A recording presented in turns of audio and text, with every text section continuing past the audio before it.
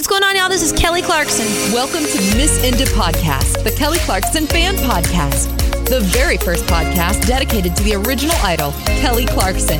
Here are your hosts, Jeremy and Pam. Hey everybody, welcome to a new episode of Miss Indie Podcast, the Kelly Clarkson fan podcast. This is Jeremy. And my name is Pam, and today we are so excited. We have such a fun episode ahead of us today. We are fortunate enough to be able to talk to someone who has been very close with Kelly throughout her career. It is her former bassist / sometimes still plays with her bassist, A&R Peterson. Yes, we're very excited to have A&R on the show today. Of course, if you were a fan of Kelly's from anywhere from the roughly the Addicted tour through the Piece by Piece tour, chances are you know exactly who A&R is because he was one of the biggest personalities on the stage each and every night on the concert tours, and just all around a really funny guy, very talented guy. He, as Pam said, he's the former bassist for Kelly. He's now the touring bassist for The Fray, which is another band that many of you are probably familiar with, having seen them with Kelly when they went out together. And we're just very excited to have him on the show today. Going to talk about his sort of musical background. Plus, obviously, we're going to be talking a lot about his time with Kelly Clarkson and find out more about some of the backstage shenanigans that went on and musical influences, all the kind of things that you might want to know from someone who is connected with Kelly out on tour. Yeah, I'm excited because we haven't heard from him in a couple years because, as Jeremy said, he was with us during the Piece by Piece tour and like a little bit after that, but that was kind of it. And that, Piece by Piece tour was already almost 7 years ago, which is crazy to think about. But it's cool. We have seen him pop up here, every so often. Recently he was on the Kelly Clarkson show, so we'll talk about that a bit with him. And I'm really excited. I've seen him play a bunch of times at shows before. I've never met him, either virtual or in person. So I'm very excited to finally talk to him. And before we talk to A&R today, there was some extra Kelly news this week. We had Kelly giving us an Instagram live, giving us a little bit of an update on her life and answering some fan questions, Pam. Yeah, so she was on the Kelly Clarkson Show Instagram page. It was her and Trisha. And they had put out a little PSA, I guess, a little call to action on their Twitter about a week or so ago, asking, hey, do you have any questions for us for, a segment for Kelly? And we later learned that this little segment was actually for her Instagram Live. So yeah, we did learn about a couple of things, some things that she wants to possibly do this year that are kind of on the horizon. She definitely did a lot of teasing. But before we get to even that, I think the first point to bring up, which I thought was really interesting, was someone had asked her if she would ever re-record her music. And I feel like in years past, Kelly would have said absolutely not. But she said otherwise. She said, absolutely, I would definitely redo some albums or maybe some of the hits. And because she doesn't like how some of her songs were produced, how her voice sounds. And she kind of threw a little shade at a certain producer. And I wasn't sure if she was alluding to not liking Since You've Been Gone or My Life Would Suck Without You. It could be both. I think it was probably more Since You've Been Gone. Yeah. But I was like, damn. Well, because we knew that going into it that she had a hell of a time recording that song and that she was driven to perfection to record that. I mean, that story has been out there before. So if you know those previous stories and then you add in the comments that she made on the Instagram Live, I mean, it's clear that she's talking about Dr. Luke. And also, I mean, I thought it was interesting because she wasn't going at this whole re-recording thing from the standpoint of like how Taylor Swift is doing it. She's doing it more because her voice has matured and she would love to hear what those songs would sound like now with her more mature voice 20 some odd years later.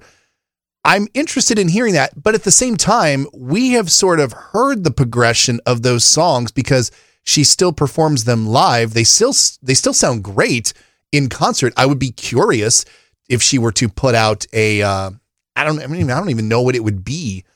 Some kind of a, special release where, she re-releases the hits or does a re-release of her greatest hits where she's re-recorded everything. I was thinking that it could be like a greatest hits revamped or something like that. But I think it could also be, just because obviously when she's on tour, predominantly she does the hits. I think it would also be really cool to hear some of the B-side tracks that we never ever hear live. And obviously she's been doing that a bit more on karaoke. So we've gotten a little bit of a taste of what that might sound like. And it planted a seed in all of our heads that we never really thought would happen. And I am very curious about that. Now, I definitely don't think that is one of the surprises she has coming up. She alluded to having 3 surprises or 3 projects in 2022. Yeah. I mean, one of them we all sort of have known. I mean, if you've heard our interviews with Jason and our interview with Aben, you know that she's working on new music, and that and in fact, I think it was in Aben's interview, we knew that she had actually started to record the new album, and then they kind of put a pause on it because they decided to pivot and do the Christmas project. And then we don't know if they immediately went back and started recording stuff again for the proper album, or if they've just sort of like, oh, we've got some stuff started, we'll come back to that. But from what we can discern from the people we've spoke to here on the podcast, we know that the new album is started. It's probably in, various states of completion. Maybe some songs are finished. They just need to be mastered. And there's it sounds like there's even some that are still being written and or need to be recorded as well. Yeah. So she basically was like, I'm hoping to get it out this year. I saw a lot of people online. They were like, oh my God, new Kelly music this year. And it's like, we probably will get new music this year.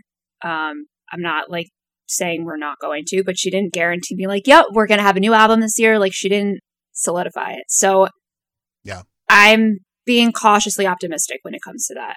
I did laugh a little bit when I saw the reactions online. People were just freaking out going, oh my God, we're getting a new Kelly album this year. And I wanted to just tweet at them from our podcast account, be like, well, if you had been listening to our podcast, you'd know good and well that there's an album coming out this year at some point. Now, that said, a couple of weeks ago, I made a prediction, and I think it was even when we were talking about the things that we were looking forward to this year. I made a prediction that I thought the album was going to come out in the spring and that we would maybe have a summer tour. I think I'm going to retract that prediction because the way that she spoke about the new material in her Instagram Live sounds like that the album is a little further from being finished than I expected it to be at this point. So I think that we're going to have to wait probably a little bit more. Yeah, so we should probably be expecting new music at some point this year. She did say, though, that before new music, there was going to be something else that was going to come beforehand that people have been asking for a while. No, like, that means so many different things. So, like, I don't know. I don't even know where to begin. Is it music related? Is it television related? Is it something completely different? I have no idea. It's fun to speculate, but the possibilities are endless. Yeah, it's hard to think about, all of the different things that we have been asking her to do, whether it is Broadway or whether it is, appearing on some sort of a show. I mean, I'm sitting here racking my brain. I'm like, what have we asked her or wanted her to do? There's any number of things, but she did say that people would be excited about it and that this was going to be happening before the album, which again, going back to my point before, I think that the album is going to be later in the year. I'm thinking maybe it might even be a summer or fall release. So whatever this is that's coming up, I don't have the foggiest idea, honestly, because at this point with her, it could be absolutely anything.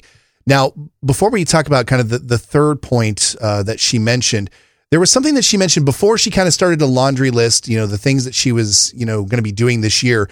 She made sort of a slight tease / passing mention, and her exact quote was, "There's going to be a couple of changes for me this year." That's the thing that I actually bumped on the most, and I think she's alluding to leaving The Voice. She has been listening to our podcast. She knows. No, I think it's true because I know that The Voice is going to be once a year, but I don't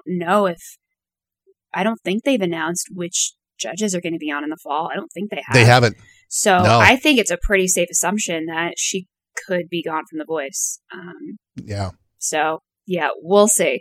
The third point The third point is it's a doozy. Something else that's really big, but she can't discuss. Yeah. What? Way to tease us. I don't know. If I had to guess, or my heart, maybe it's something with SNL, with like hosting and performing. That's my dream, but I don't know. All right. So based off of, all the things that people have wanted her to do and things that we've sort of speculated, there are a couple of things that I think could be out there. One, Pam, I think you're right. Saturday Night Live. I think that could be a possibility. That could fit the first little hole that we have, where it's something that people have been asking her to do, and yet she can't say anything about it just yet. Could be the Saturday Night Live thing. The other thing, and you also touched on, was the book. And it's actually funny because recently I was thinking about, Kelly writing a book, or, having somebody help her write a book about her life up to this point. And for some reason, the first thing I thought of was what the book could be titled. And I think if Kelly were to write a biography, or an autobiography, I should say, about herself, I would love to see it called Here's the Thing. I love that. Yeah. I like that a lot. So by the way, if you want to submit some ideas for what you think Kelly should call her autobiography, give us some titles.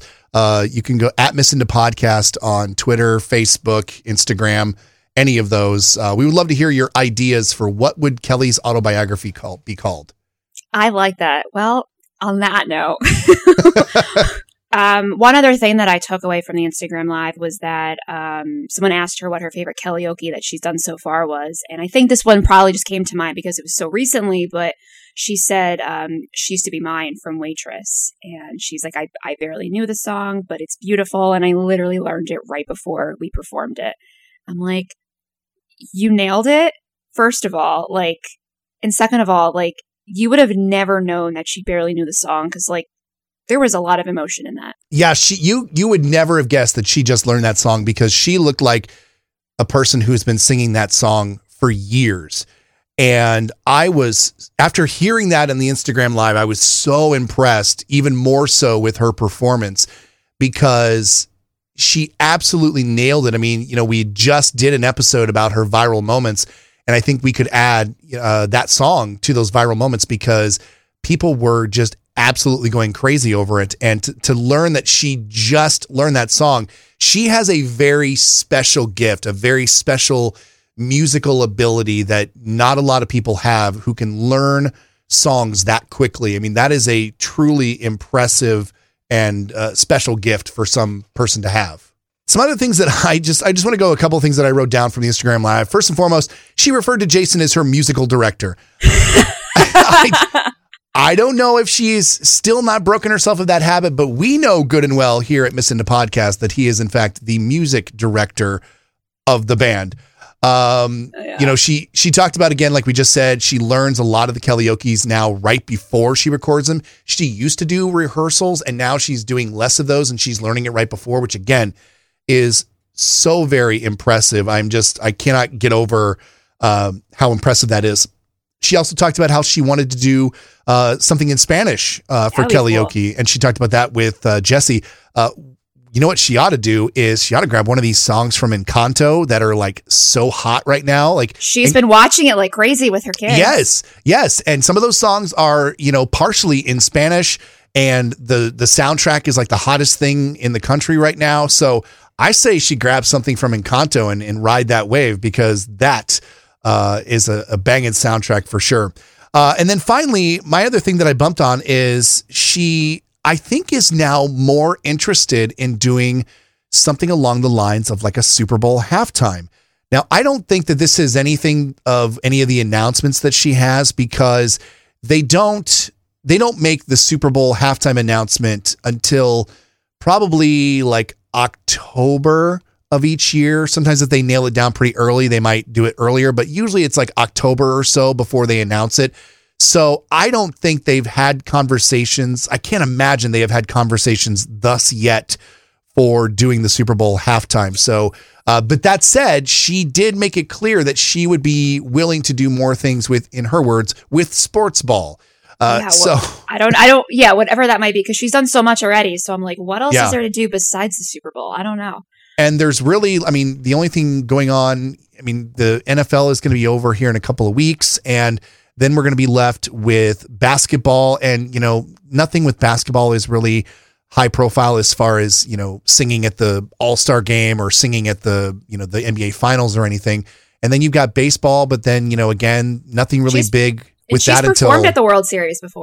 Yeah, she's done the World Series before. I mean, maybe the All-Star game, but even that's not a real super duper high profile thing. So, I mean, the only thing I can see her really doing that's super duper high profile would be something on the worldwide stage for soccer or with American football. So I don't know, but she sounds like she's up for it. She suddenly has a newfound love of football. But either way, we did learn a lot of stuff from the Instagram Live, and it's going to be a lot of fun over the course of the coming weeks and even probably months to speculate what some of these things are. But Pam, if I had to throw out some guesses, I would say that your guess of Saturday Night Live is a pretty solid, good guess. I like the idea of maybe getting surprised with a limited run on Broadway. Maybe she's going to do some sort of she's going to kick off a show and then she's going to hand it off to somebody else after Tony Award season voting is over. And then maybe it could be a book as well. Those are kind of some of mine. So lots of things in New York. So I'm down. Yes. Yeah, clearly. Yes. I'm really excited to see what 2022 brings. We're only about 2 weeks or so into the year. And she's already given us a lot of little tidbits and hints, and I'm super excited. He is the former bassist for Kelly Clarkson. Now you can see him on stage with The Fray. He is our friend Einar Peterson. My friend, welcome. All right. Thanks. That's a good intro. Like explosions or something. I know. We need to have a lot of pyro going on back here. Yeah, who's your guest back with you? This is my dog Boba. She's a little puppy, and as you can see, wants to play. Oh my gosh. I'm obsessed with her. She's adorable. So guys, if you hear like a squeaking or a bark in the background, it is not Einar. It is. Oh, it might be. That's Boba.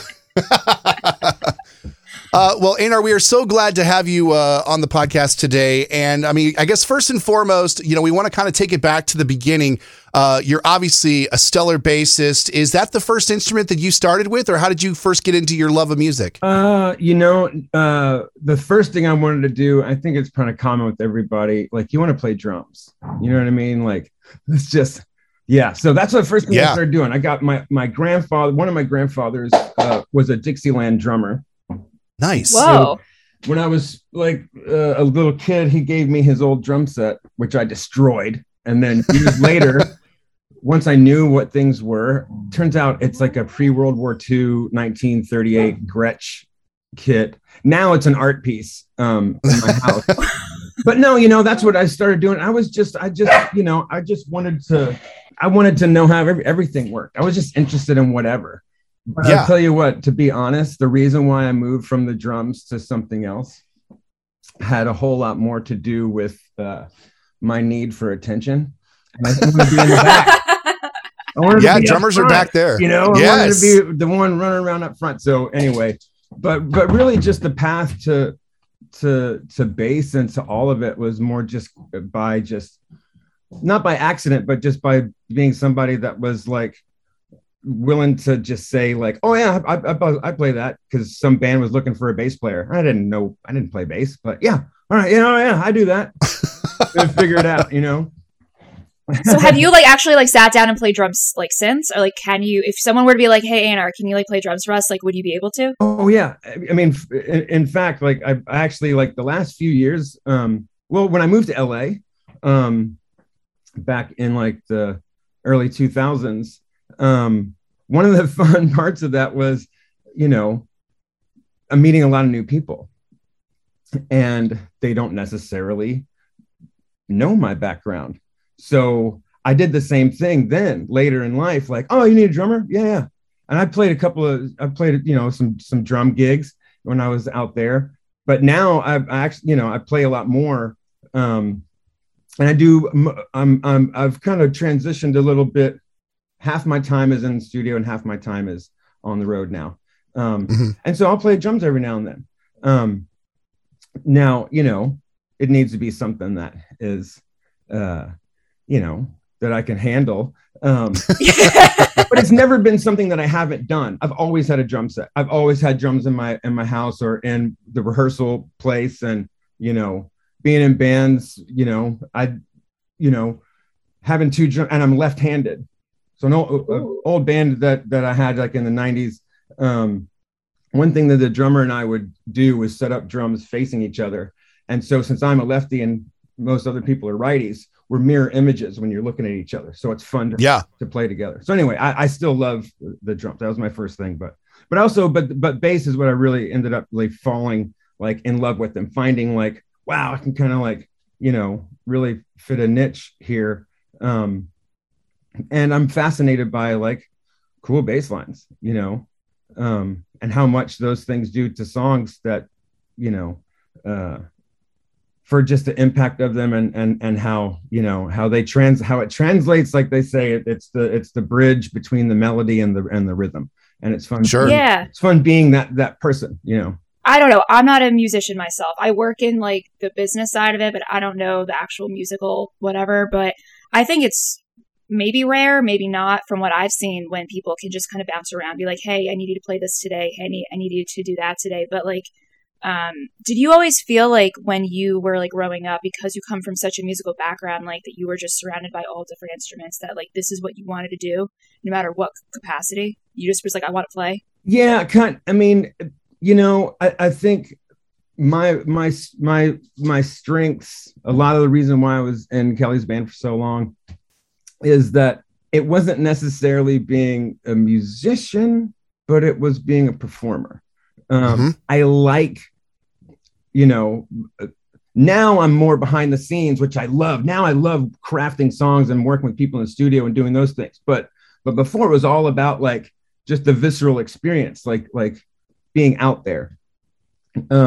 So, that's why it was something that I was drawn to. It was something that kind of felt natural. I have musicians in my family. And so, I had enough coordination and a good enough ear, and just the natural curiosity to understand things that I was interested in. Like when I was a kid, like I would take apart my bicycle every Saturday for a long time for no reason except just to understand all of it and put it back together.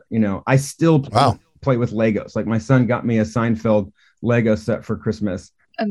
Amazing. Nice. So there's that part of me that just those things gelled, and music was something that like I remember just being real sort of forensic with it, even as a kid.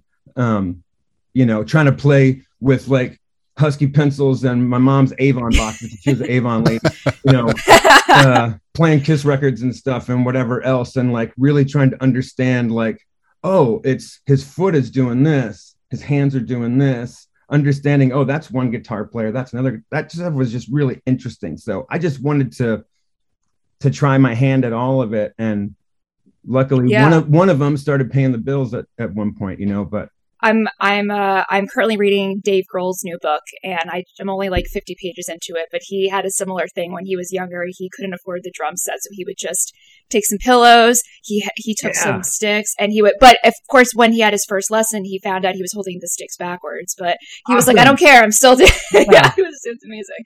I just wanted, this is really stupid, but as soon as you said Seinfeld, I'm like, are you a huge Seinfeld fan because of the bass lines? It's that great synth bass line. It's so awesome. It's the best. It's the best. No, that's like one of the greatest shows ever. It's so good. It's amazing. That was my son who just turned 13. He's super into it. So, and it's, you can, all the seasons are on Netflix. So. Oh yes. I've watched it all now. Yeah. That was really like, I was either gonna be, I was always interested in comedy. I was always interested in music, and I was always interested in video games. So, and I have a past with video games as well. And kind of a current app, like this weekend, I'm going to be putting together a tune for a video slot machine. Nice. What? That's so cool. That's awesome. I do funky stuff like that every now and then, so it's just, I try to just, it's a constant hustle no matter what. So yeah, that's part of the adventure. Now, Einar, you and I are not terribly too far apart in age, and so like you're obviously no way, you're not 51. No. I mean, I'm in my mid 40s, so I mean, we're not terribly far apart. Yeah. So that, I mean, you and I were, kids of the 80s and the 90s. Like, who were some of the bands that like you sort of listened to that kind of became your early inspirations? Like super early inspiration, like the thing, like immediately that I was like, "What's this?" Was Kiss. 1977. I'm 7 years old. I'm in Pennsylvania visiting my godfather, and there was these kids across the street that were like 3 kids, 3 boys that lived in this house, and one was my age, one was older, one was younger. And dude, the older kid came out with the Rock and Roll Over shirt when I met him, and that was at the point in your life, right, where like all of a sudden you realize all the lies you've been told. Superheroes aren't real. It's just comic books. So anyway, so that summer I was introduced to something that was, I already liked music. I was already jamming the Saturday Night Fever soundtrack at home. My parents were big music fans, and Fleetwood Mac and stuff. But it was that at that age that was like, man, this is something else. They're superheroes, but with guitars and like screaming and fire and spitting blood. And this is amazing. So anyway, that was just a big, like, what is this moment? But then, I remember when I was 10, the Pretenders' first record, which to me is perfect. That's my desert island record, the Pretenders. Nice. And it was being in a child of MTV. I was in middle school when MTV came out, right? So, the Police, that was big. U2 is part of my generation. Boy came out when I was 12. Yeah. So all of that stuff. And older brothers of friends, being like, oh, check this out. This is cool. You got to stop listening to Boston. You got to listen to Zeppelin or whatever, and all of that. And so, yeah, it was that early MTV stuff. And then, I turned 19 when grunge hit, when Alice in Chains and Nirvana and Soundgarden and all that stuff was coming out. And that happening at a time when, formative time in everybody's life. You get out of high school, you start tasting things for yourself without being told what you're supposed to think about them.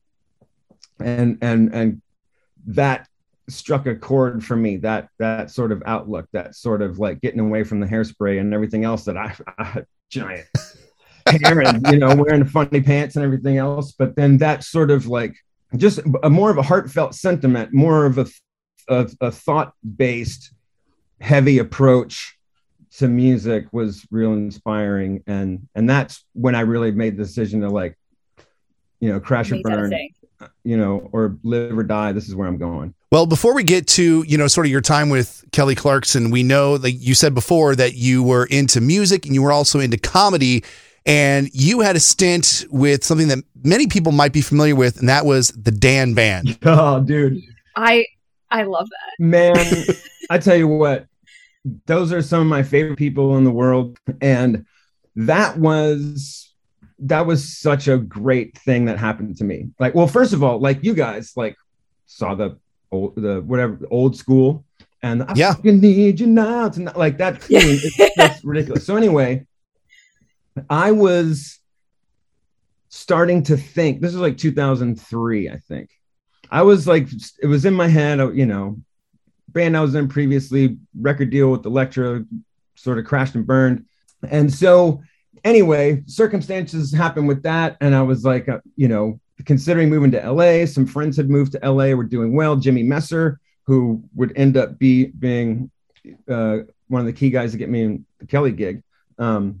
He and I were in that band that crashed and burned on Elektra. Right. Okay. So anyway, I was thinking about moving, and it was South by Southwest. One of the guys that engineered it was in town. He called me. He was like, "Hey, I produced this live record called the Dan Band." He was like, "You got to come see it. They're doing South by Southwest." So I went and saw it. Lost my mind. Funniest thing ever.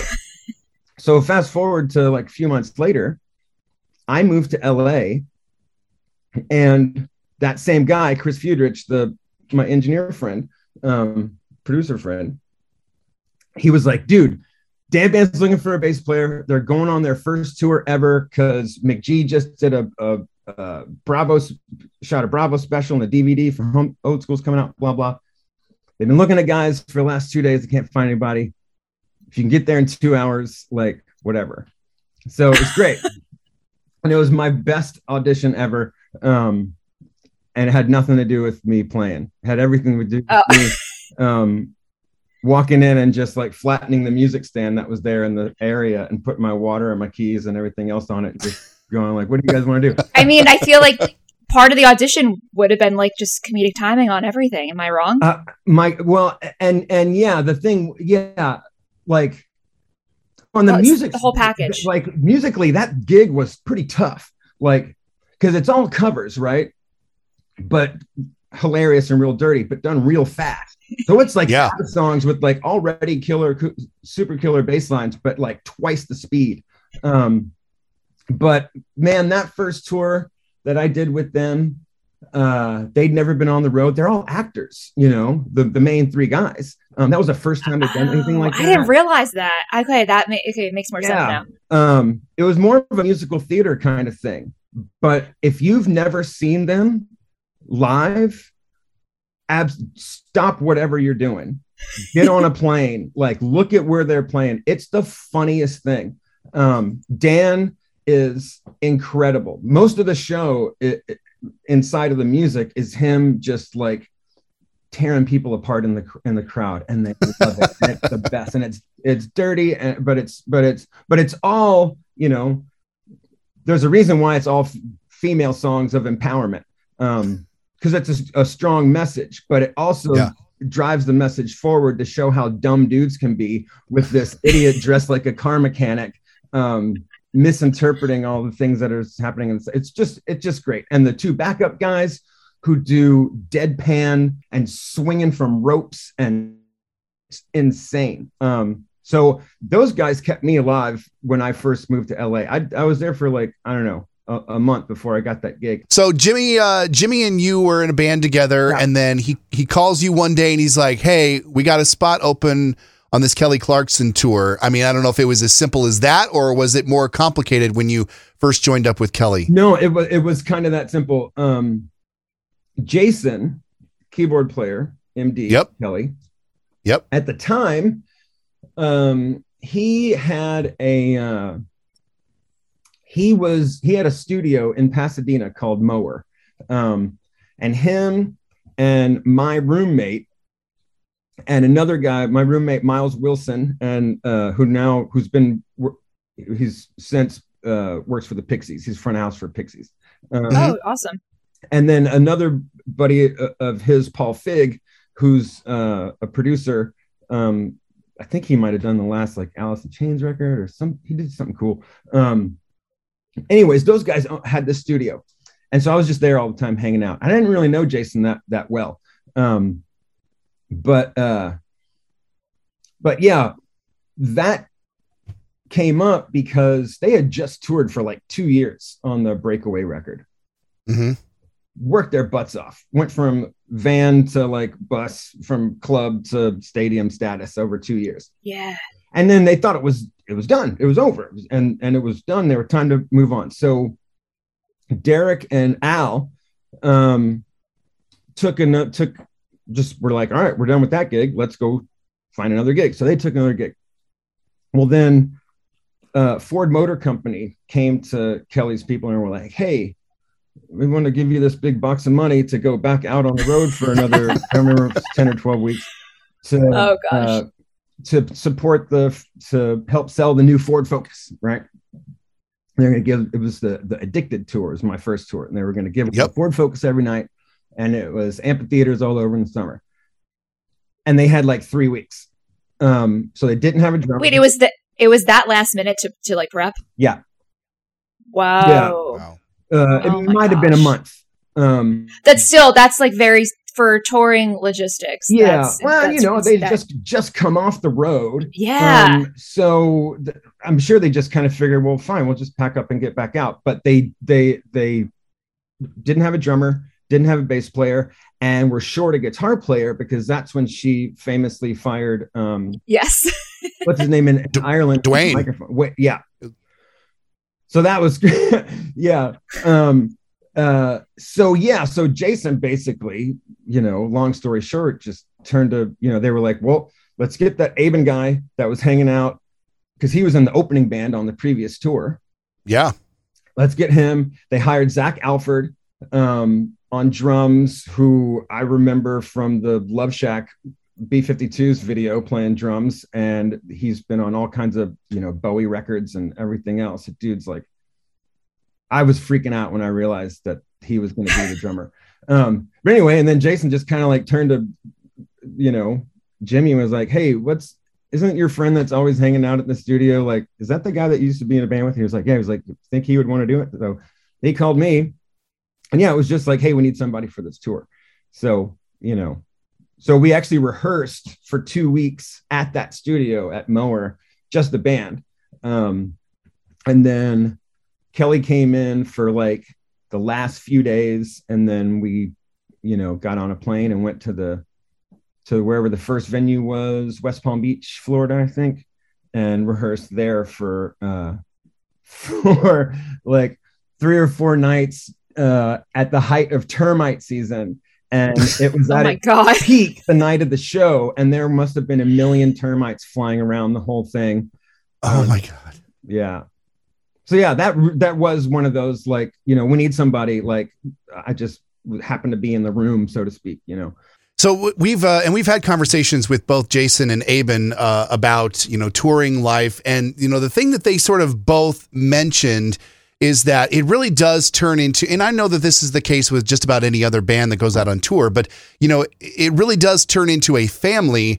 And, we sort of look at that. You were sort of there during the glory days of when a lot of people really think of, the all-stars of Kelly's bands that she has had over the course of her career. They really look to those bands, those lineups when you guys were doing sort of, the Addicted tour, and then the My December tour, and the All I Ever Wanted tour. It's you, it's Aben, it's Corey, obviously Jason and Jill and Kate and everybody. What was it like sort of, becoming a part of that family as you guys kind of did tour after tour? I mean, it's great. And, like, there's 2 things that I actually like the most out of just this choice of life. Obviously, like I said before, like, I love attention. So, walking out under lights and with 20,000 people screaming at you, no place like home, Yeah. But the thing that I like more than that, and always have, is I like the off stage stuff even more. I love, like, rehearsal. I love pouring over that just with a group of people, like trying to, like, working on your jumpers, like working on your plays, like working on everything, becoming an instinctual force. And I love the, like, traveling, whatever it is, whether it's like 4 dudes in a van or like, 50 people on like 12 buses, like, but just that sort of, I really love that. And that was a group of people that were just fun to be around, So, and Kelly was one thing about Kelly that I'm sure they mentioned. She was always really good about, like, breaking the monotony and throwing in some fun things. Because sometimes it's hard, it's weird to hear it come out of my mouth, and I don't mean it the wrong way, but yes, you're playing in front of, like, giant crowds, and it's at a stadium, and it's all these bucket list things, and yes, I appreciate and, like, cherish all of those things, but it still is the same thing every day. It's still, you're waking up on concrete behind a thing with a bunch of trucks, and everything's kind of exactly the same, but just a little bit different. Like, the arrow to go to catering goes left in this building, and it goes right in this building, but the same amount of steps. And so, Yeah. Having a group of people that you like being around helps a whole lot, especially being stuck on a tube with 12 people for months on end. But yeah, it's all that stuff that I really love. So I don't know if I'm answering the question or.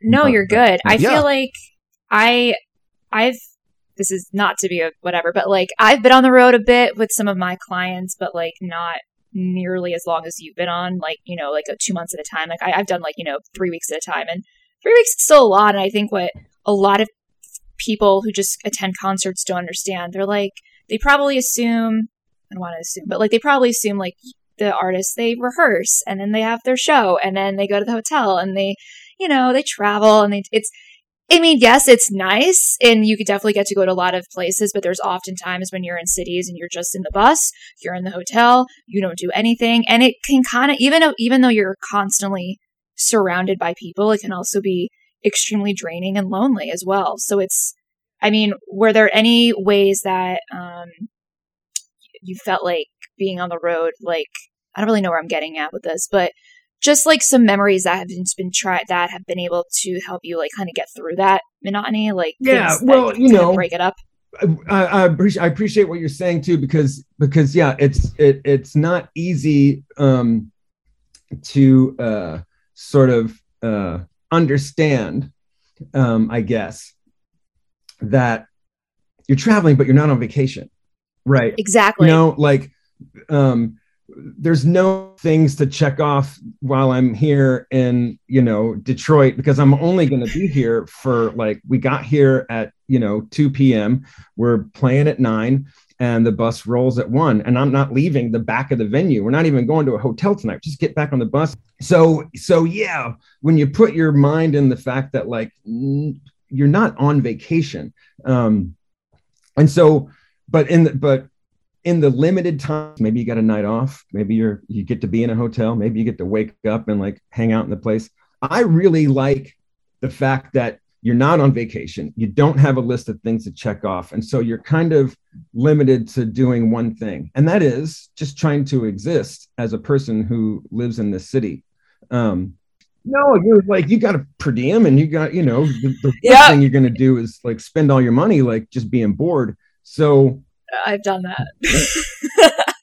My days off, everyone's days off usually involve trying to find a fluff and fold somewhere because you got a bunch of laundry that's been piling up for the last. If you have a venue or a hotel with laundry, it is the biggest godsend, but it is the rarest thing. But I started to really get into really enjoying okay, if I lived here, what would I eat? What would I go look for? I'm looking for something cheap to eat for lunch that's not going to kill me. I need toothpaste. I need all those things. So just kind of trying to just be a person living in the city today is great. But everybody did have, most people do have little things to keep them occupied. I brought golf clubs. Interesting. Can you elaborate on that? Yeah, well, it was actually after my first tour with her on the Addicted tour that I realized okay, well, when, and those were amphitheaters, right? That was summer sheds, right? So most of those places are on the outskirts of town. So when you're playing those things, you're rarely even within a decent cab ride. You're 20 miles. To a street, or to some sort of hip area of whatever town you're in. And there's usually always a lot of space around those things. But there's a few venues that actually, there's a place in Pittsburgh, the Shed in Pittsburgh, can't remember the name of it. But where the buses and trucks park, there's a man-made lake that's about, 250 yards across with a wooden AstroTurf island in the middle and a flagpole sticking up. Nice. And they scuba dive the lake once a week, and they sell you balls at this little thing. And if you don't have clubs, they'll sell you clubs, and you just hit off a little mat into the thing. So anyway, I realized that and there's golf courses everywhere. And when you play bass for Kelly Clarkson and you're looking for a tea time and maybe looking to like, you know, have a thrifty day on the course, you know, you can exchange tickets for, you know, and, Hey, you want some and comps? have a thrifty way to play golf. Yeah. That's amazing. Which also led Yeah. to like the Honda Civic Tour of 2013 with Maroon 5 being one of my favorite tours for that reason. And it was that Pittsburgh venue that sort of brought this bromance together between me and Matt, the drummer, Sam, the utility guy, Adam, Sean, the tour manager. That whole crew are golf freaks. I was hitting balls in that venue at like 8:00 in the morning.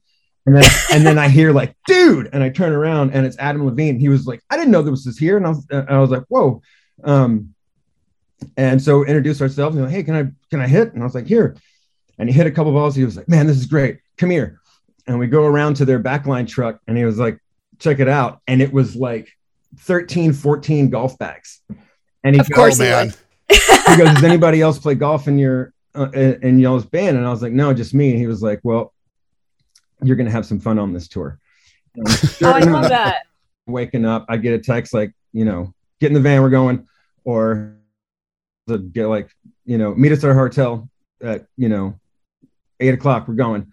And 5 of us would just go and play.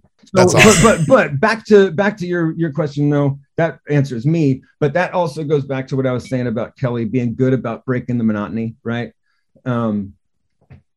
The Frey Tour was a great example. That was like, was that All Ever Wanted? Maybe, I don't know. I think it A was, little later than it that. was but stronger, I think. Yeah. Oh, was it stronger? I think so, yeah. There Well, were a bunch of tours for then. that was a Yeah. summer thing.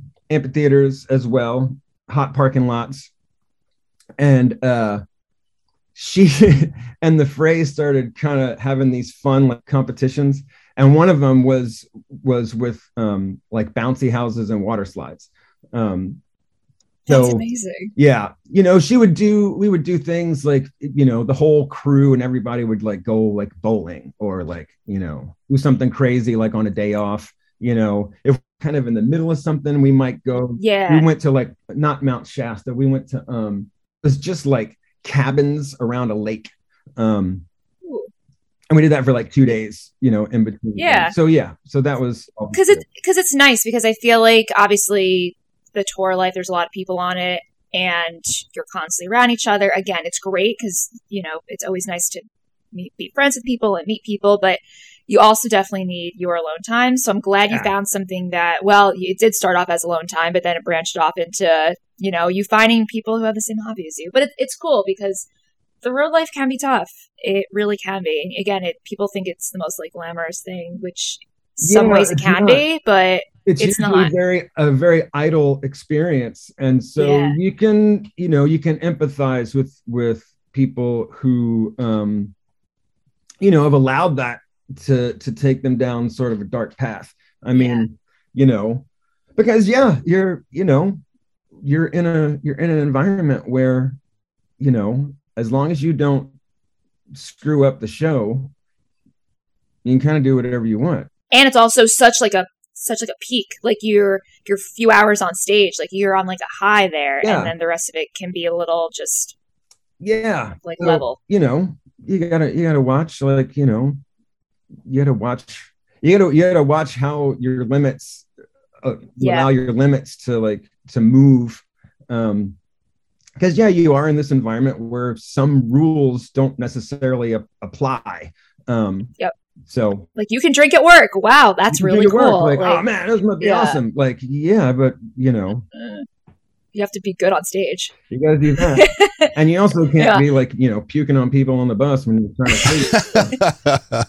Well, Einar, you were a part of Kelly's crew kind of at the beginning when they started to do more and more fan requests, and they started to set up or change up the set list each and every night. Can you talk about what it was like to have to learn a new song for every city that you stopped in? That was great.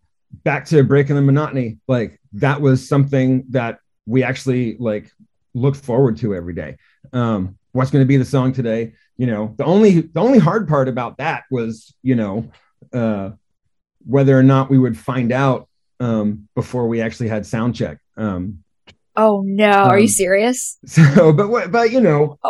the upside is, most of the songs that, fans are requesting covers. So most of the things that they're requesting, you already have like an idea of what, you already have some familiarity with that. You can hum it. So if you can hum it already, you know what's coming in your mind. Well, it's easier to, figure it out. The ones that were kind of difficult were a couple of times we would have, can't remember what tour it was. We would do a karaoke like thing, but one tour we actually had local artists that Kelly would pick. Oh, that's right. Now those were a little bit harder, but no, that was always really fun.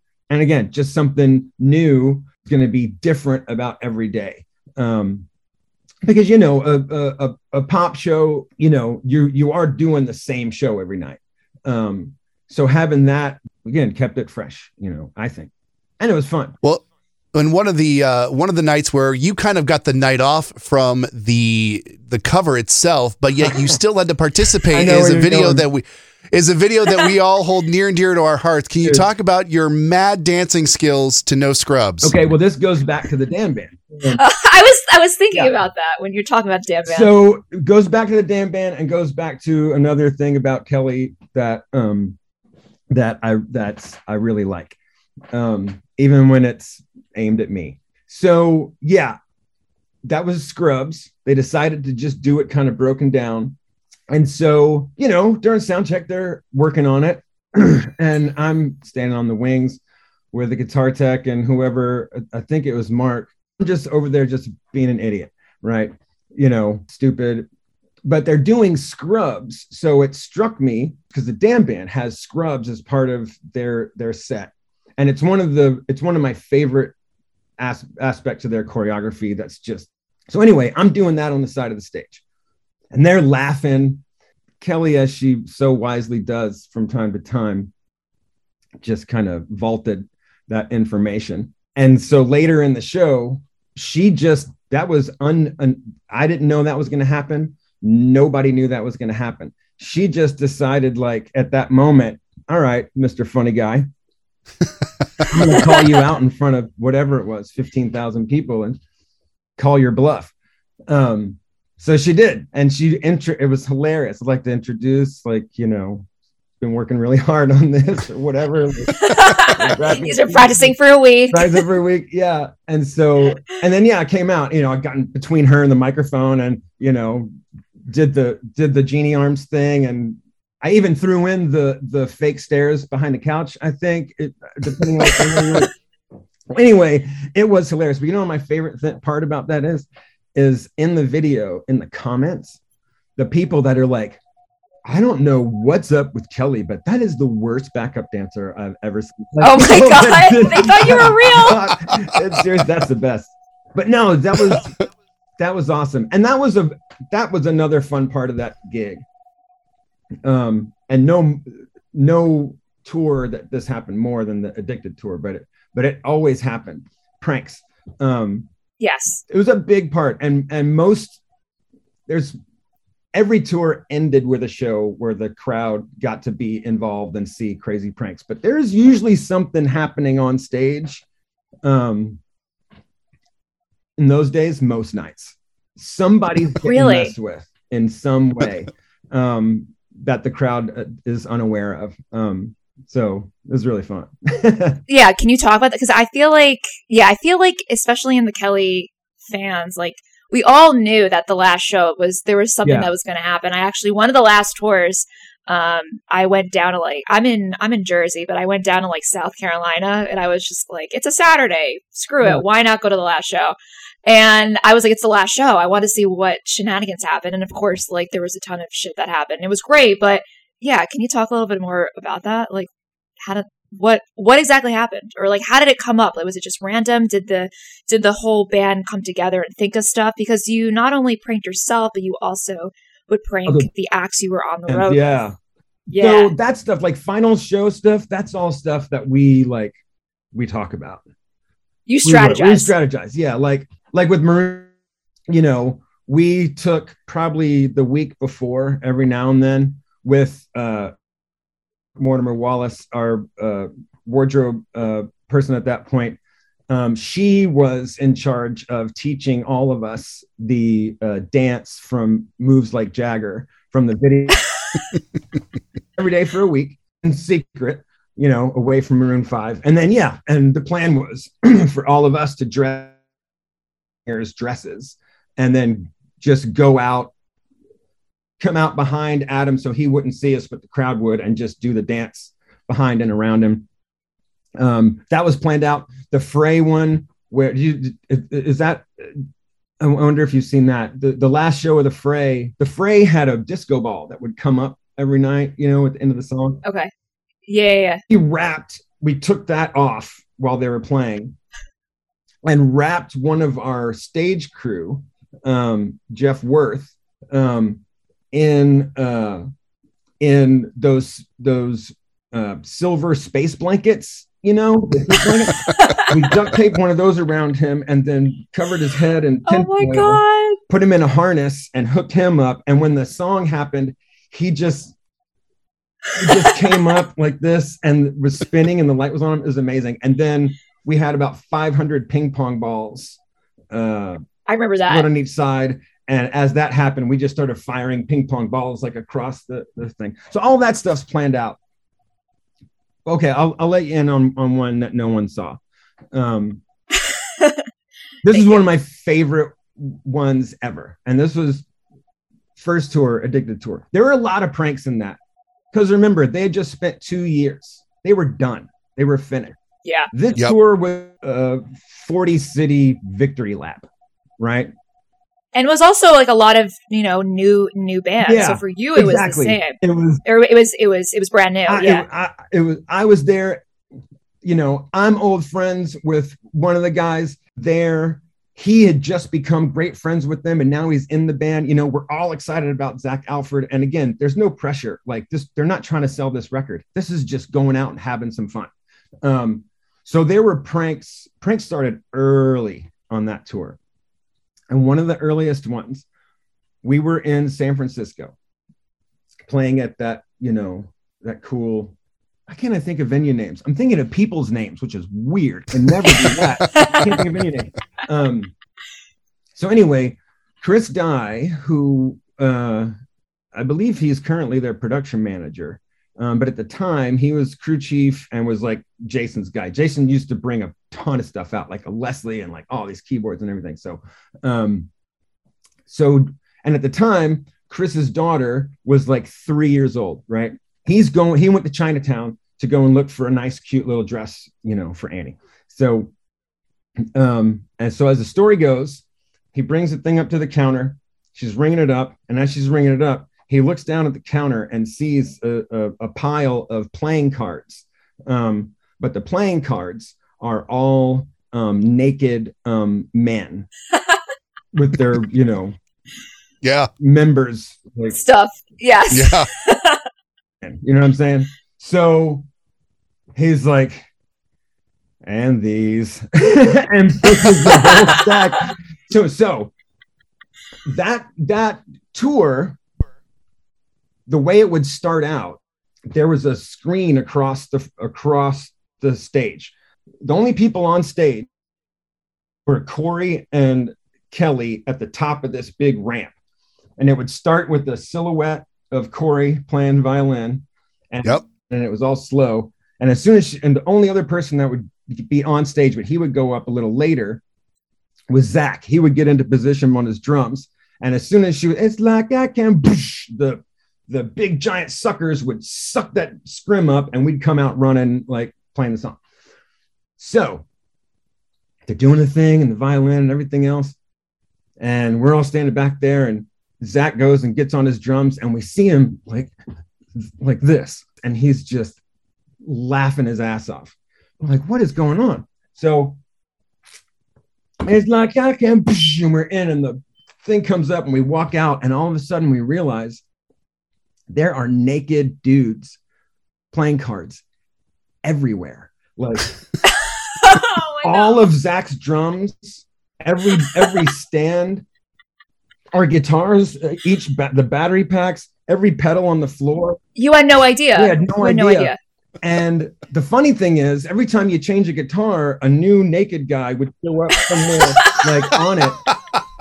And so the whole show, we're all, whoever's lucky enough, like me, Jimmy, Aben, Corey, to be able to run around, like we're just discovering new, Johnsons, like for the entire night. And they even went as far as to pre-check, because I had giant iMac screens and cameras. The last thing that Kelly needs is like a lawsuit from somebody accidentally showing a big dong on this stage, So they actually worked it out with the camera crew. Like, look, here's where you can't go. Here's, and the whoever's directing the director that was behind there, like switching from camera to camera, was like, making sure that wherever he's switching to live didn't have a compromising photo. But it was so funny. It's great that they didn't put one on her mic stand. That would have been very problematic. But the final one for that one was also one of the best and most thought out pranks ever. Am I going too long on this? No, you're okay. fine. You can go as long as you like. Yeah. You can go as long as you like. So later into that tour, I think I might have been the first one that they did this to. But about halfway through, so at the end of the show, it would start Since You've Been Gone with Jimmy and Kelly all the way out by the front of house console, right? They would just appear and start that song off. And then when it got to the chorus, band would kick in. And so two of our crew guys would usher them quickly back through the venue, back to the front of stage and get them on stage. And once they got on stage, those two crew guys would split off on the side. And so since Jimmy was out there, I was up stage left in his position for the opening of that song. So one time when they split off, I think it was Chris Dye, just sees me as he's coming to get off stage, and something just compelled him to just pick me up and take me off the stage and into the loading dock. But I'm wired. What was the audience reaction to that? Well, I mean, out of 20,000 people, maybe the like 14 that were looking at me at the time probably thought it was weird, but I don't think it was that big of a deal. Maybe I like to think like the whole crowd was like, "Oh no, what's gonna happen?" Yeah, he's getting abducted. Yeah. Anybody else just see the bassist get kidnapped? Yeah. So then, I'm wired, and it's hilarious, and I'm cracking up and ran back.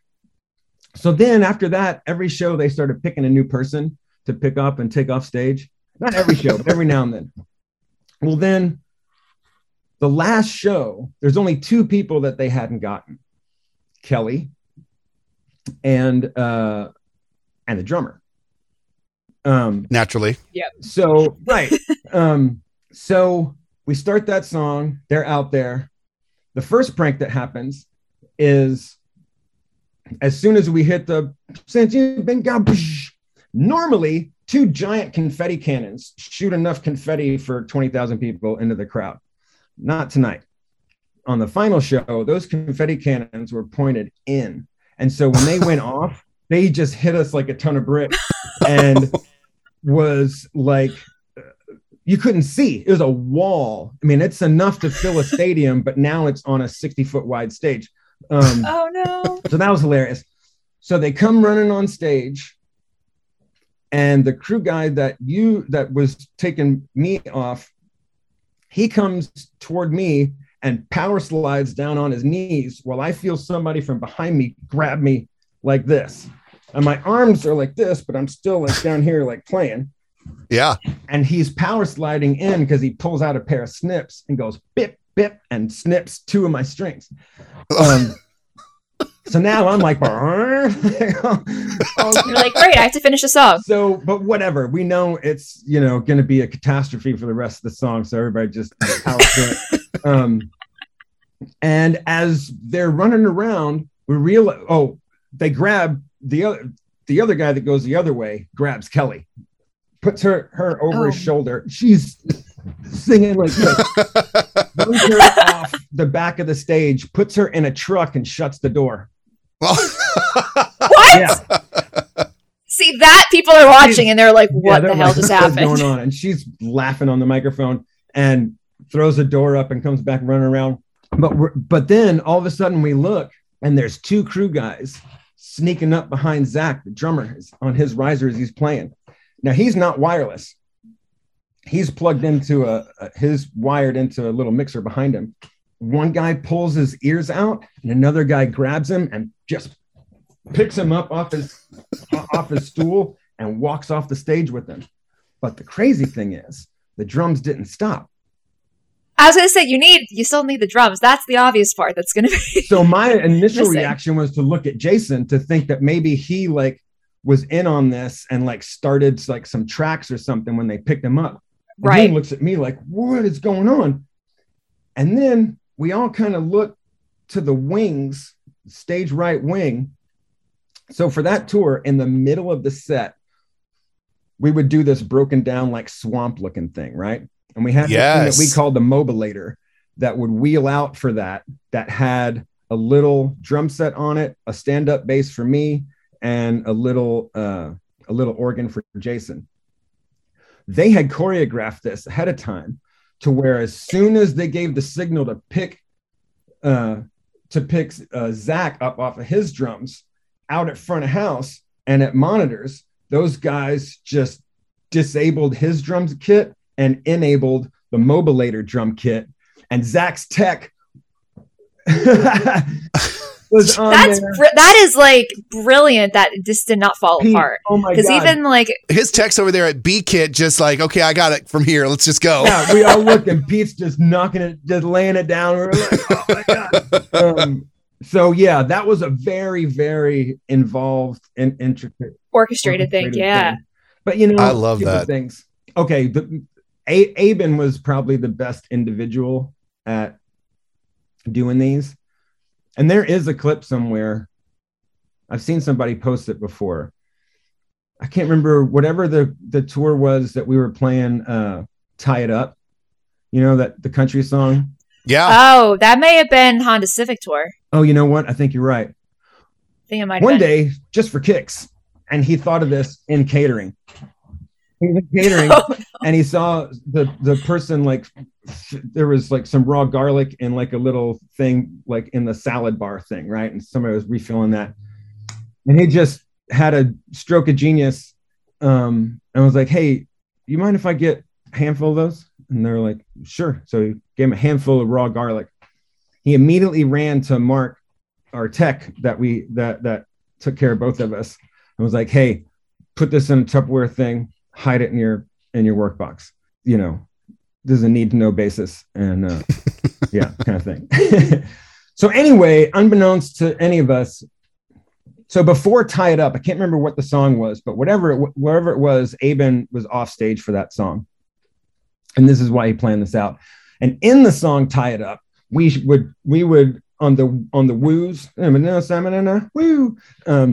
Yeah. we would do that on one microphone. So there's a clip out there that's just like, I'm feeling it out. You can see in my eyes. I'm like, man, I'm awesome. And go to the thing to sing the woo. What I didn't know was on the previous song, and this is a dedication that Aben has. On the previous song, he went off stage, got that Tupperware of raw garlic, stuck it all in his mouth, and straight face kept it in there for at least 3-4 minutes. Oh man. Oh my God. Upward plan, just waiting until that moment where I walk over to do the woo. And right before that, he just starts chewing and just getting it going. Oh my God. And instead of going woo, he just goes my face. And if you see on the clip, I'm like coming over and it's like somebody like hit me with a left hook. It was really, and of course, no one watching knows what the hell just no went one on. knew what happened. The only person that knew it was going to happen was his brother Weiss, who was in charge of filming everything and to make sure that he got that. I think Kelly actually posted that as like a preview of Tour Pranks or something like that. Oh, that's great. As suddenly when we hang up here, I need to go find that because Yes. I did not know that story. It was a really good one. That's one of his best. We need to talk to Aben again because we did not know that he was so sly with the tour pranks. We need to know what else he maybe planned that didn't actually happen. Man, yeah. Well, and the Reba tours that we did, I'd tell you the true Yoda of tour pranks is Jeff King, guitar player from Reba's band. Because I can't remember if it was the first or the second night that we played with them. He super glued all of Aben's picks to the stage where he was keeping them. Yeah, yeah. He put a toilet seat in place of Bruce Bowden's steel guitar chair one night. Oh my God, that's amazing. Yeah. Aben would probably say the same thing. He'd probably say, "I'm nothing compared to Jeff." Well, Einar, it was actually a really nice surprise. Not long ago, we were watching the Kelly Clarkson show, and out pops Einar to play "Forever Young" by Rod Stewart. How about that? Yeah. Well, I guess like Jason sent me a text. I guess it was October sometime. He was like, "Hey, Kyle's going to do like a month of shows, and we're going to have some guest bass players. You want to come tape a couple of shows?" And I think my response was something like, of course, yeah, it'd be fun. But who else? Who else is doing it? Thinking it's going to be like one of my friends, maybe from that time. And he sends me a picture, and it's him and Nikki Sixx. And I was like, yes. Oh my God. Okay. But anyway, no, yeah, he was like, "Man, that's great." He was like, "Come for 2 days, and I'll put you on 4 shows." So I'm on 4 episodes. They already actually aired. I think they might have already aired. Yeah. All of them? Oh, yeah. Shoot. I'm not good on I'm one behind. of them, they had Corey come in because the karaoke request was Boston More Than a Feeling. So he came in, so there'd be the harmony guitar solo. Yeah. But yeah, that was super fun because I haven't seen any of them in, I think it'd been like 5 years. So oh my gosh, awesome. Has it been that Yeah. long? And so when I love the comment that Kelly made when she came out after the karaoke was over, and she mentioned, because she made special mention of you being with the band that day, and she said, I saw it when you guys were out, backstage on the soundstage, and she says, I ran into Einar and I thought, am I on tour? And I thought the same thing, because it's like I see you performing with the band, and just instantly my mindset just goes, oh, we're out watching tour because the gang's all together. Yeah, no, it was weird because I had to get there like an hour early because I had to do a COVID, Sure. jab. That's the times we are living in right now. So I was hanging out, waiting to be cleared to walk in, and I think I was like, probably like looking at Instagram or something, and then I see Kelly and Trisha and the director of the show who I just met. Oh, Alex. I think that's what. Yeah, they come around, and it was really funny. I hadn't seen them in, like I said, like 5 years. And Kelly's talking to Trisha, and she looks and she goes, "Oh, hey, what's up, Einar?" And starts talking to Trisha again, and goes, "Einar." But did she have any idea you were going to be there? she did, but she said the same kind of thing right then that she did on the show, which was like, "Man, I just got the weirdest sense of like, how long has it been? It felt like I just saw you yesterday, and I was just starting to think like, what time is the show tonight? What are we doing? Yeah. What are we?" So, and that was nice. That was nice to feel like that familiarity, I guess, was there enough to where it didn't seem like we hadn't seen each other in 5 years. Yeah. It was so like refreshing because I feel like a lot, kind of what Jeremy said earlier, a lot of fans have seen you either live or on YouTube, whatever, for years. And it was so nice to see a familiar face. Oh, I love that. And, definitely hoping to see you again on some future episodes. No, that was really fun. It was nerve-wracking. Yeah. It was like so many little tiny like 10-second songs that you just kind of have to like wing and yeah. So to wrap things up, we got a couple of fan questions, if you don't mind answering a few of those. All right, cool.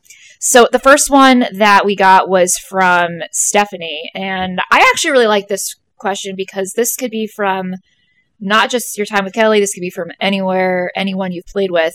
What is your favorite venue to play? Manchester Apollo in Manchester, England. Really? Nice. Yeah. I mean, it probably has a lot to do with just circumstances surrounding that particular day, the first time I played there. But I will say every time there's just something about that place that was always just really, really fun. It's a crazy thing to say. There's so much history there.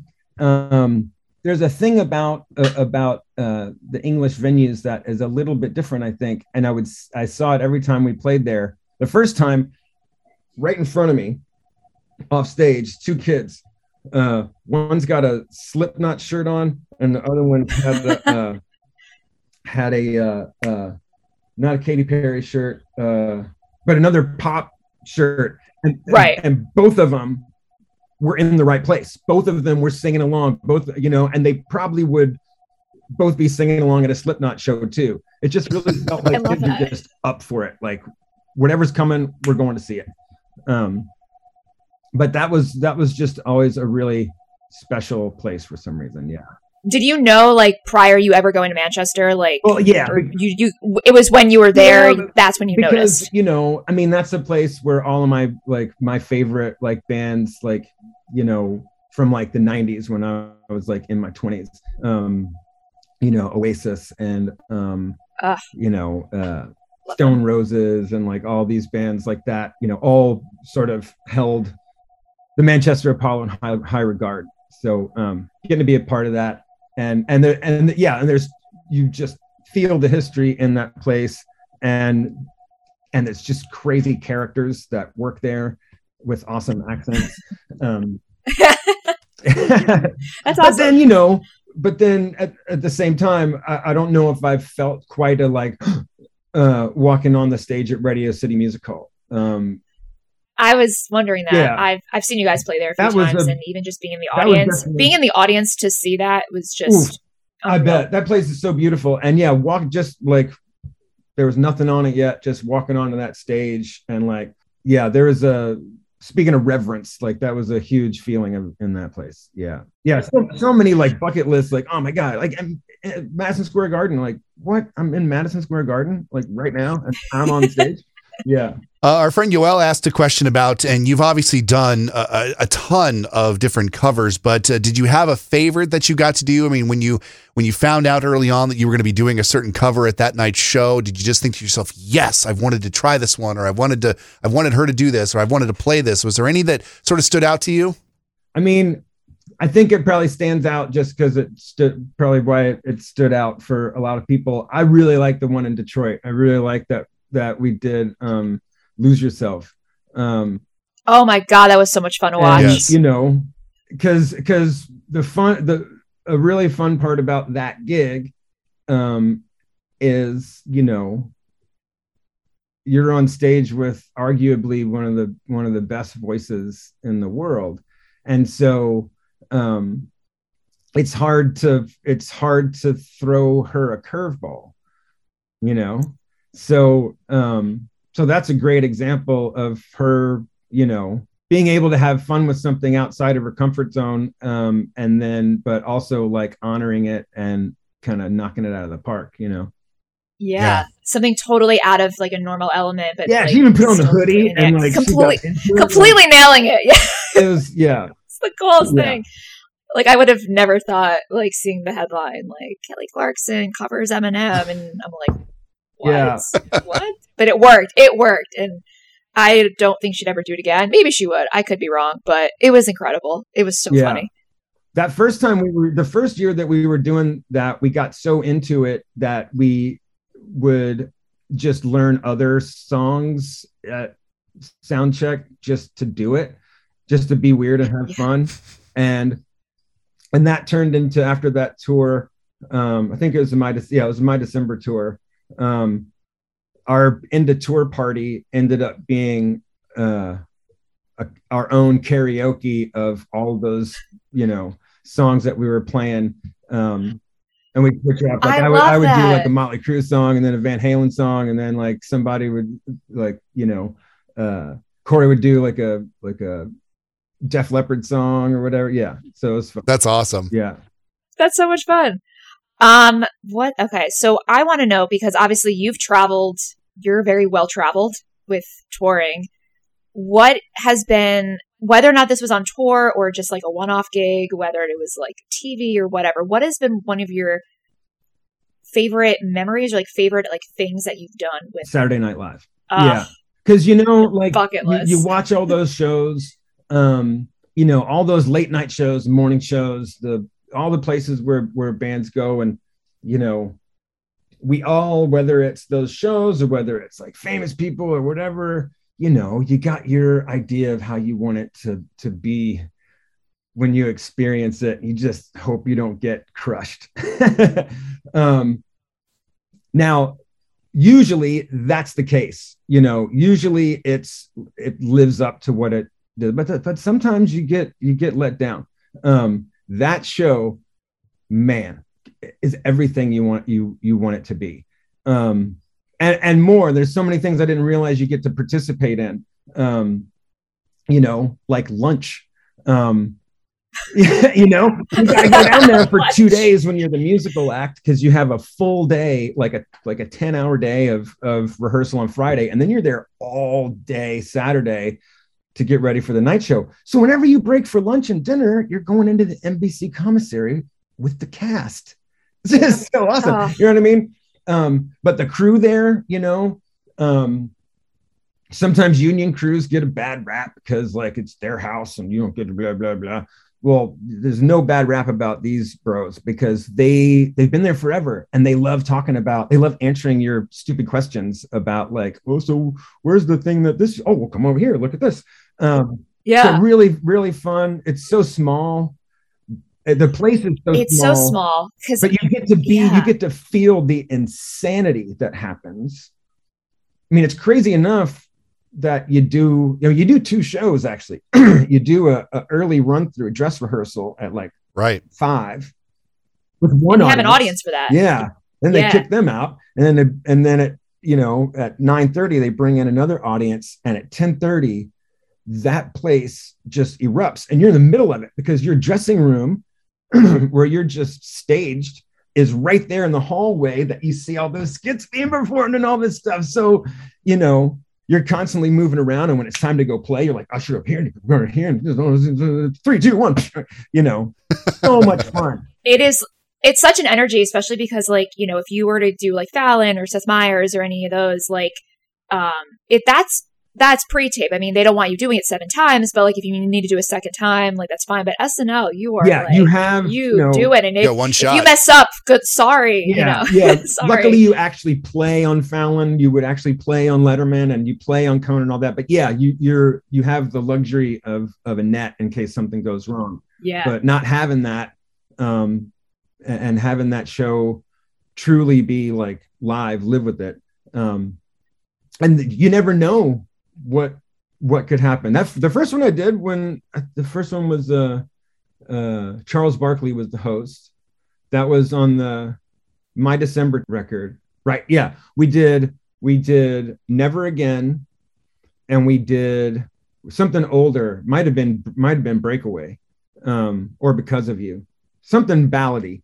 Anyway, it's live in New York. In Eastern time, It's live in Central time, but Mountain time, I believe, definitely Pacific time, they can actually fix some things before it goes to air because of the time difference. I never thought of that. You can't replay anything. Everything that fixed has to be fixed with faders and from whatever was recorded. So what happened with us on that night, we got done with the first song, and I remember, I think it was Jason got a text maybe from his wife or something. And I remember management getting notified, apparently what had happened was the recalls for the desk that they're using you've got your Never Again mix, and then here we've got the mix for the ballad that we worked on the previous 24 hours. Well, when it went to broadcast, they had the wrong mixes up. So the first song sounded really weird on the East Coast and in Central, but by the time it aired on Pacific, they were able to run the same tracks through the desk again with the proper mix product. I mean, the beauty of that is I feel like the majority of people, unless they are so in tune with this specific song, most people are not going to know the difference at all. That's kind of like being on stage and like you hit a clam note. Like the only thing that's going to give it away is whatever you do here. Like if you're like, then people are going like, he must have messed up. But if you're still like, I'm awesome, then they don't know. Yeah. Exactly. One more question here from Anne. She says, what is the craziest perk of being a part of Kelly's band? Apparently giving away tickets to get free tea times is a good one. That was a great thing. Well, and I think that's probably it. Because I guess the wacky stories that I have about, I could go on forever about both of these things, but if I wouldn't have done that, I wouldn't have had a 2-hour breakfast with Duff McKagan at 6 o'clock in the morning at the Malmaison Hotel in Manchester, England. That's amazing. I was going to play that gig. Oh my God. Because we were the only two people awake at that hour having breakfast. And he asked me he came in the little restaurant thing. I was the only one there. And I got a tap on the shoulder and I look up and it's him. And he goes, "Oh, sorry, I thought you were my drummer," and went and sat across the thing. And I was like, I mean, I got a pretty sweet jacket on, but how did you confuse me with Matt Sorum? Anyways, but yeah, I've just started looking at the menu as if I'm a normal person and not completely shitting my pants. And then he just kind of walks over and was like, "Hey man, you want to have breakfast?" And I was like, "Oh, yeah." And so, he sat down. He's one of the most inspirational dudes. He really is. He really is. And we had a wonderful conversation that just blew me away about this guy's work ethic and this guy's hustle and his sort of refusal to like phone it in, man. That guy is a real deal.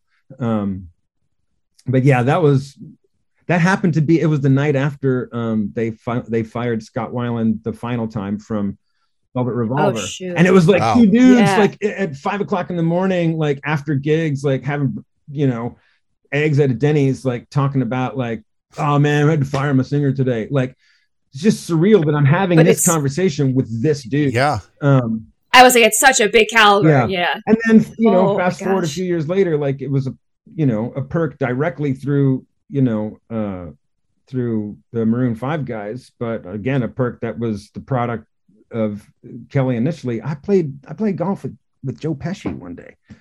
Nice. Shut up. Yeah. He rode in my cart. Oh my God. You want to talk about a guy that is exactly who you want them to be when you meet them? Wow. Like, again, the sweetest dude, but the funniest guy. But yeah, it's those are the crazy perks from, I think, my time with Kelly. If there's a perk, it's like, yeah, you never know who's going to be like backstage at the Kelly Clarkson show. And that kind of stuff was just fun. The Reba tour that we did, we were at some place, Reba and Kelly and our whole band, a couple of her guys. So we're just eating in a restaurant somewhere, and I'm sitting next to Reba, and all of a sudden, through the door of the room we were in, comes this lady that sticks her head in between me and Reba, and it's Judge Judy, who saw that Reba was in there, and I was saying hi.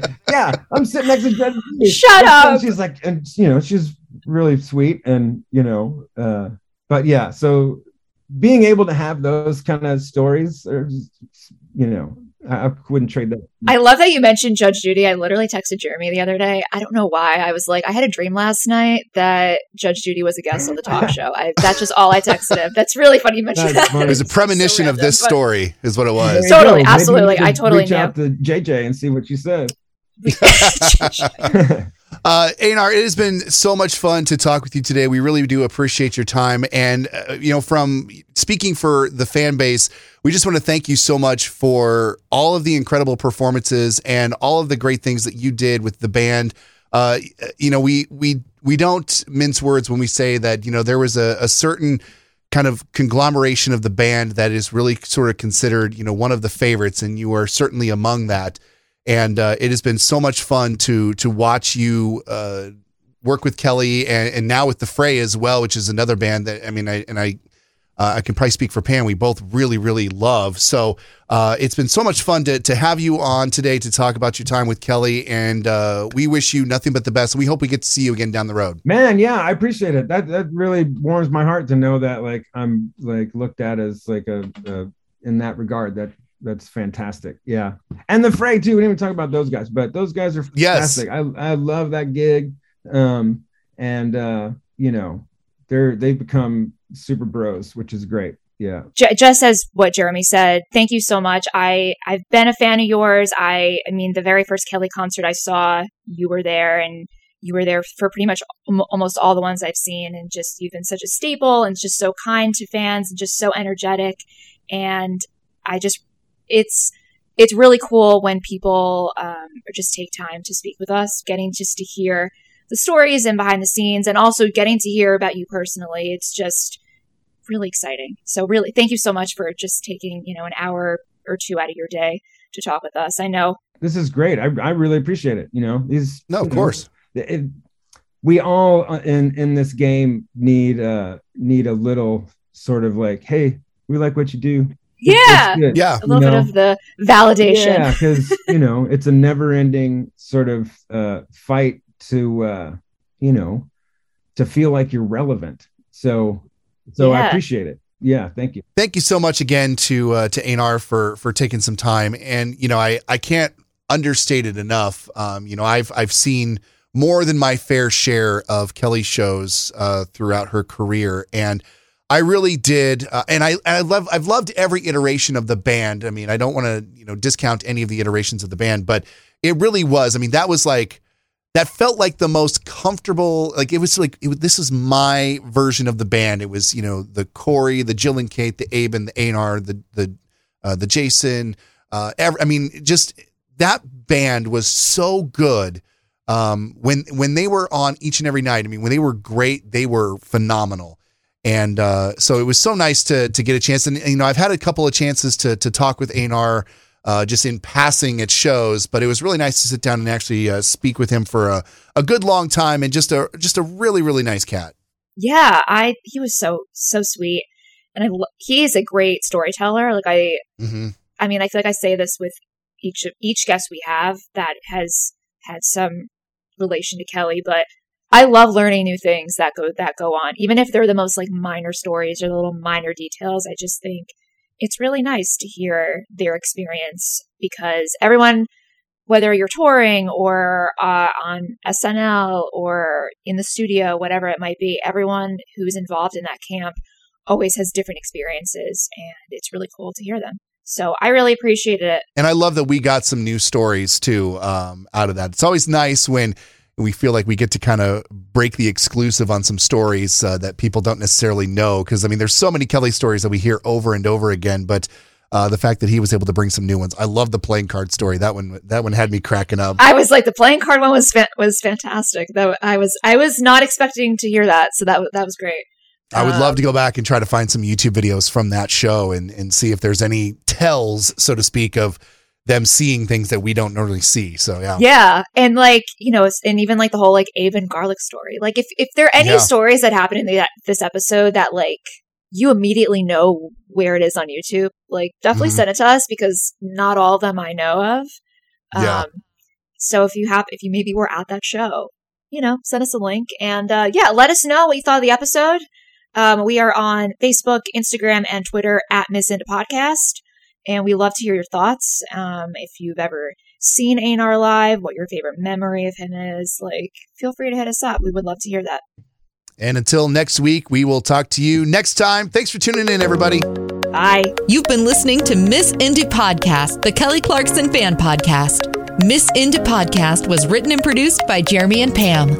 Remember to subscribe on your favorite podcast platform so you'll be the first to know when a new podcast is posted. Continue the conversation by following the podcast on Facebook, Instagram, and Twitter at Miss Indie Podcast. Send us your questions and comments to missindiepodcast@gmail.com.